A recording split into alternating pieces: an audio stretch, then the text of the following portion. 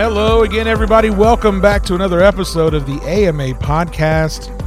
My name is Matt Ruddick, your host as always. Thank you so much for downloading this week's episode. If you guys happen to be watchers of AMA Air and specifically watch this past week's episode, you'll know exactly what you're in store for today. Tyler Dobbs, AMA's Government Affairs Director, has joined us on the show to talk a little bit about the NDAA and how that is going to affect model aviation, specifically in the educational realm, and some of the cool things that they were able to get accomplished through this bill. He's going to talk about that with us today. So, Tyler Dobbs, thank you so much for joining us here on the AMA podcast. Hey, thank you, Matt. I'm glad you had me on and look forward to today's discussion. Absolutely. So let's just jump right into it. You know, we talked a little bit about this on AMA Air the other day. There's probably some folks listening that didn't get to see that episode. So just some background here. The AMA, you know, you guys specifically recently worked with Congress to get some language into this national defense bill. Can you discuss that a little bit and give a little background on what this bill actually is? Sure. So the NDAA, or the National Defense Authorization Act, essentially creates the laws and provides the funding to the Department of Defense for our military operations, our national security agencies, and everything that deals with national security and the agencies and organizations that are in charge of that. This bill typically isn't thought of as a vehicle for any language regarding unmanned aircraft systems. It could be in a sense of counter-drone technology and some of the security-related issues. But in terms of operating requirements for UAS, those are typically found within the FAA reauthorization, which is a bill that is worked on by the Transportation and Infrastructure Committee in the House and the Senate Commerce Committee in the Senate. Those two are the committees that typically they hold in them subcommittees on aviation, and typically are the groups that create the rules for UAS model aircraft and even full-scale aircraft. So you know, I've had some of those questions pop up. Why are we in a Department of Defense bill? Simply because it was a vehicle for what we needed at the time. We have a great relationship with the JROTC and the Air Force and Civil Air Patrol and others, and that gave us the possibility and the connections we needed to be able to get a little bit of language in a bill that we typically don't find ourselves worrying about. I will say that it's not unprecedented. In 2017, the Department of Defense bill was used to reinstate FAA registration for UAS and model aircraft. So it's not unprecedented. It's just not very common. Yeah, and like you said, the fact that you've got some JROTC connections in there, it does make sense for it to kind of fall into that scope. So, can you talk a little bit about what these protections that you guys got put in place into this bill? What do they look like? How is this going to affect our members? Sure. So, essentially, let me give you a little bit of back history here. In 2012, the FAA reauthorization and passed what was known as the Special Rule for Model Aircraft, or Section 336. And in that, it really looked to community-based organizations like AMA to provide guidance and safety programming for their members, and that gave everybody a path to operate for recreational purposes without the threat of the FAA creating new rules and regulations on us. 2014, the FAA said, okay, we're going to send out a memorandum for educational use, and we're going to allow those who are teaching and students who are learning about model aircraft and drones and other UAS technology to be able to operate under recreational rules. Let's move ahead to 2018 with FAA reauthorization. And there was a specific section that dealt with educational use of UAS, and that's Section 350. The recreational rules are 349, and the education section followed that immediately. And in that section, it said that basically institutes of higher education, university level education and equivalent, could use the recreational rules to operate under without going to get their Part 107 remote pilot certificate.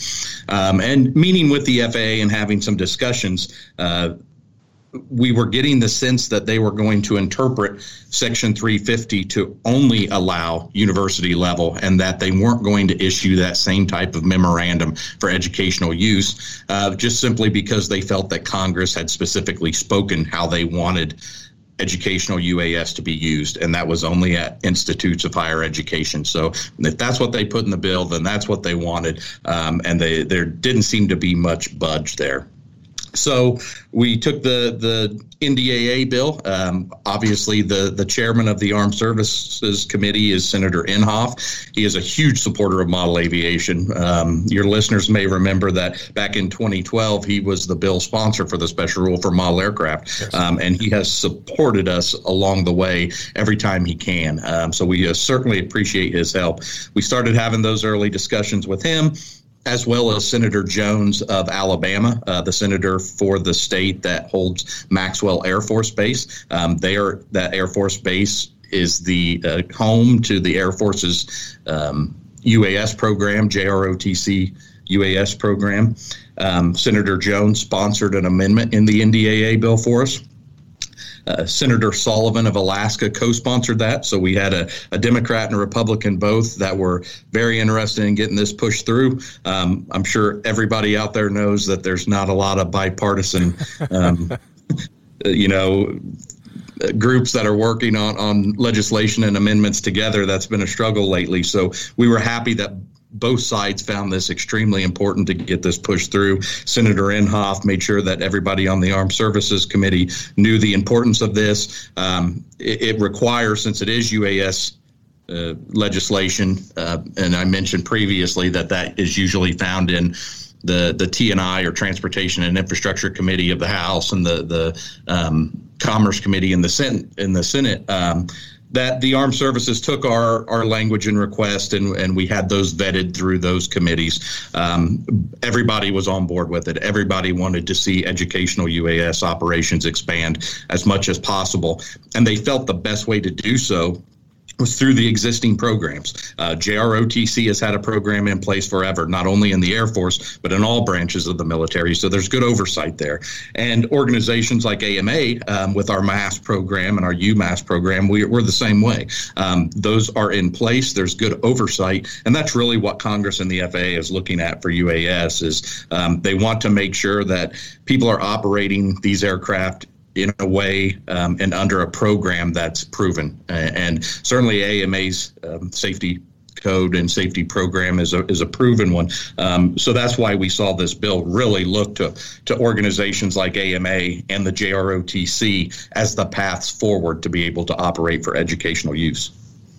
Yeah, and the point that you made about, having bipartisan support for this, I think is really, really important because, as you said, we don't see a lot of that really going on in Washington these days. And, I got to imagine they probably see things like this, specifically, getting young people involved in this type of hobby as a gateway to, a later career in the armed forces even. So I see this as a win-win all around for everybody.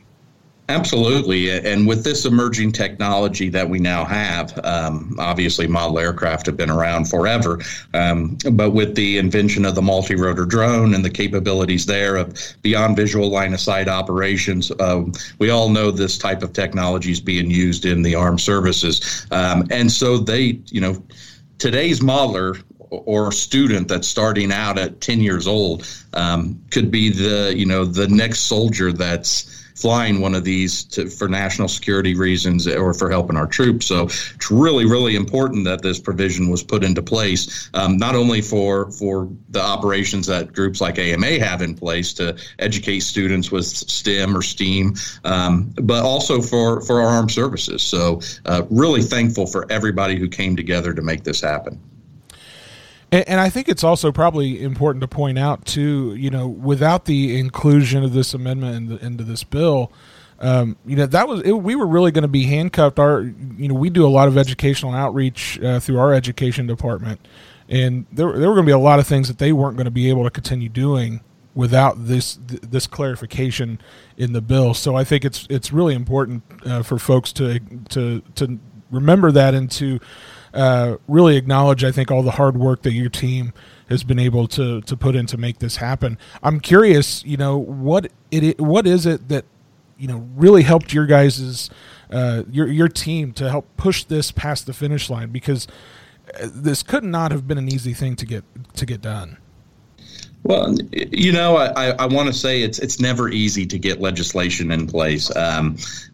That being said, there was an appetite for this in Congress and within the FAA. Obviously, Congress goes to the FAA and has these discussions, and we were involved in some of those. And it was, pretty much across the board. Everybody wanted to see that there was a path for educational use of UAS without going and getting a Part 107 remote pilot certificate. That was the real issue that we pushed is, look, you have to be 16 years of age to go get your Part 107. There are many programs out there for youth below that age threshold. And to say that one instructor, there's just, unfortunately, the way our education system is, there's not a lot of teachers and instructors that can donate time for some of these extracurricular activities, or they don't have the resources. There's a $150 fee associated with getting their Part 107.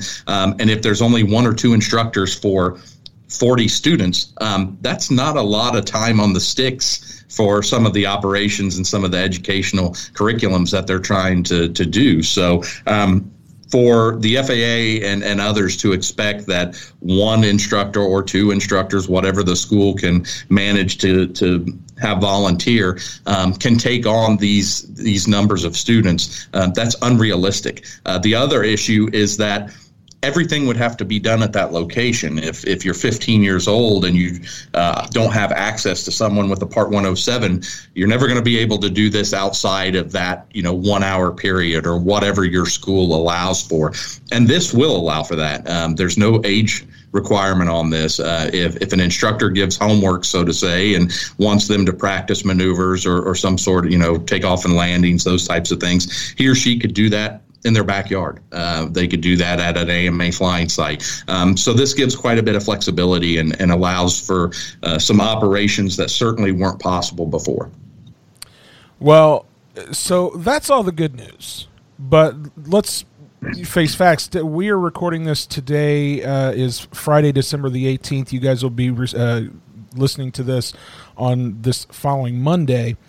This has not yet been signed into law.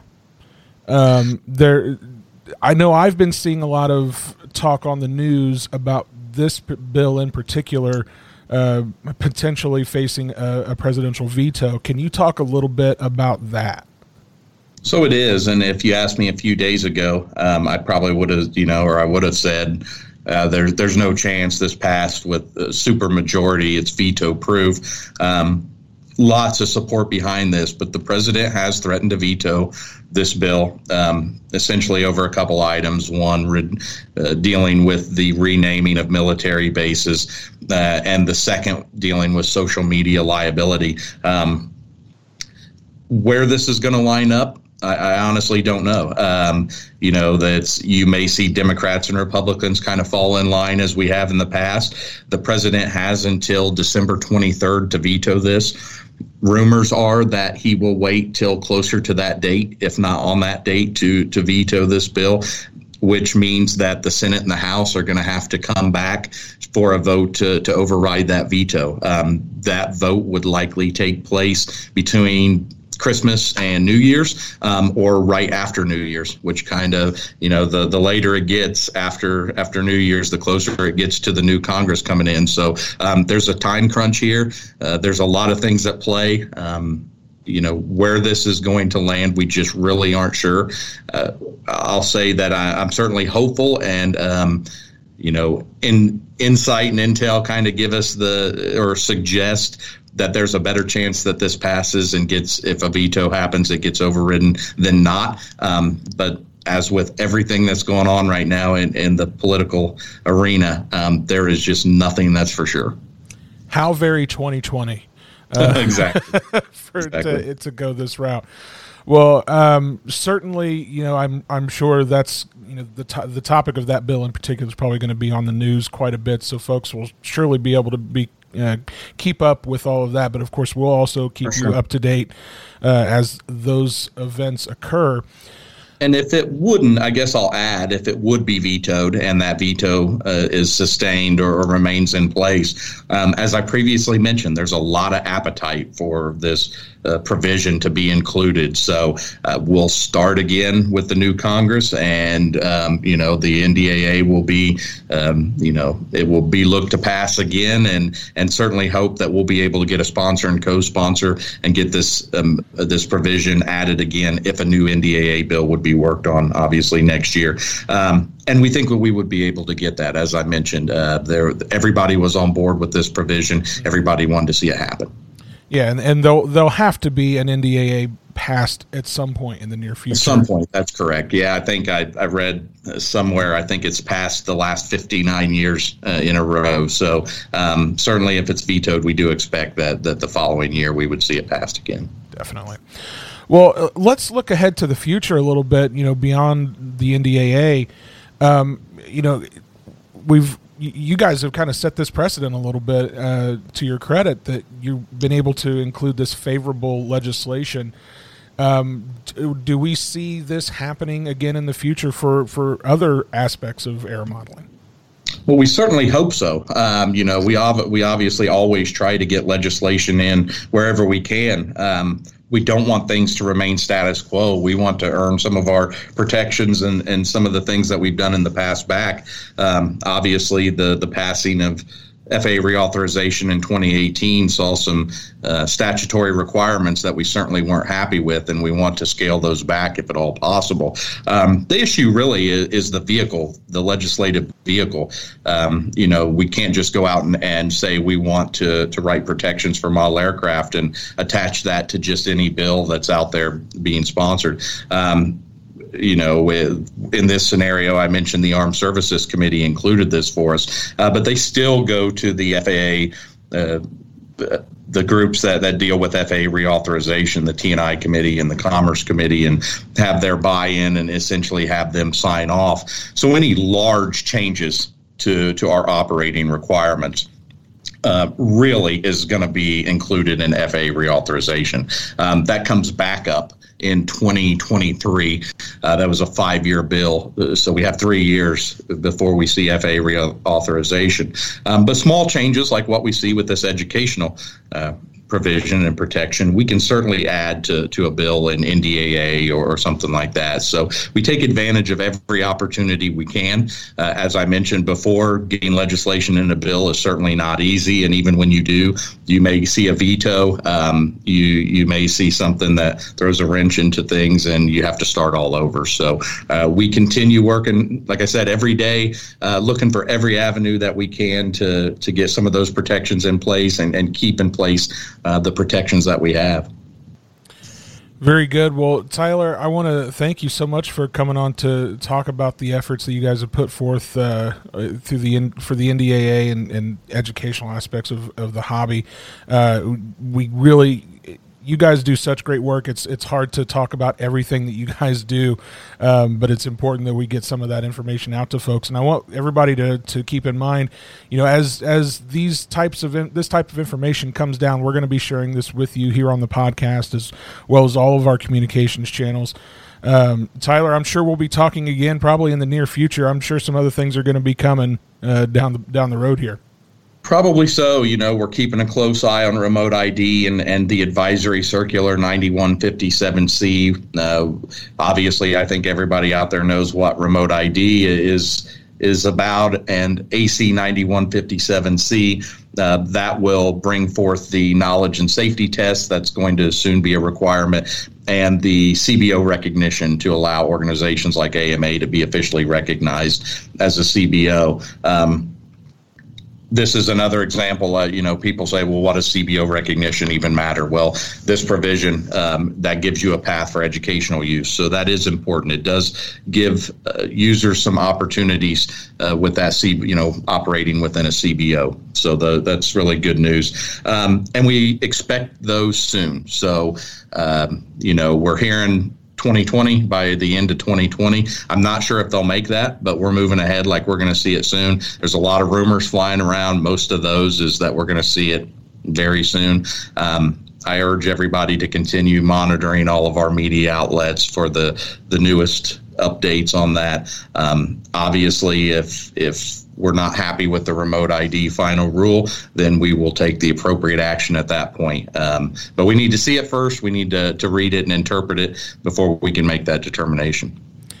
Absolutely. And you guys definitely keep an eye out at modelaircraft.org/gov. Where you guys they've got a blog up there with up-to-date information that's being updated regularly. And again, as we've mentioned, pay attention to all of our AMA communications channels, because we're going to be sharing all that information with you as we get it. And it's going to be an interesting few weeks, I think. But stick with us, and we'll bring you all the information we can. Tyler, once again, thank you so much for coming on the show. I really appreciate all the hard work you guys are putting in. We appreciate that, and we appreciate the support from all of our members. That's obviously the reason we do this, and thankful for all of them. Happy holidays to everybody, and probably talk in 2021. Absolutely. And I want to thank all of you guys for listening this week to the AMA podcast. If you've not yet subscribed, we'd love it if you do so. We're on all the major podcasting platforms: Apple Podcasts, Google Podcasts, Stitcher, Spotify, anywhere you get your podcast, we're there. And of course, you can listen right from your browser at modelaircraft.org/podcast. We release brand new episodes almost every single Monday, so be sure to be on the lookout. And next week, we're going to have Chad Boudreau, our executive director, on to give us a little year-end review. So be sure you're subscribed so you don't miss out on that. And if you listen through Apple Podcasts, we'd love it if you leave a comment there and rate us, because that'll help us move up and possibly be featured on one of their main pages and help us spread the word about model aviation to as many folks as possible. And if you have any questions, comments, or suggestions for us, drop us an email at podcast@modelaircraft.org. Those come right into my email inbox. I love getting those, so keep those coming. And of course, if you're not already a member of the AMA, head over to modelaircraft.org, see what the AMA can do for you. We'd love to see you out at one of our flying fields very, very soon. And hey, if you're already a member, thank you so much for your support. And with that, for everybody here at the AMA, thanks for listening. We hope you'll be right here next week on the AMA podcast.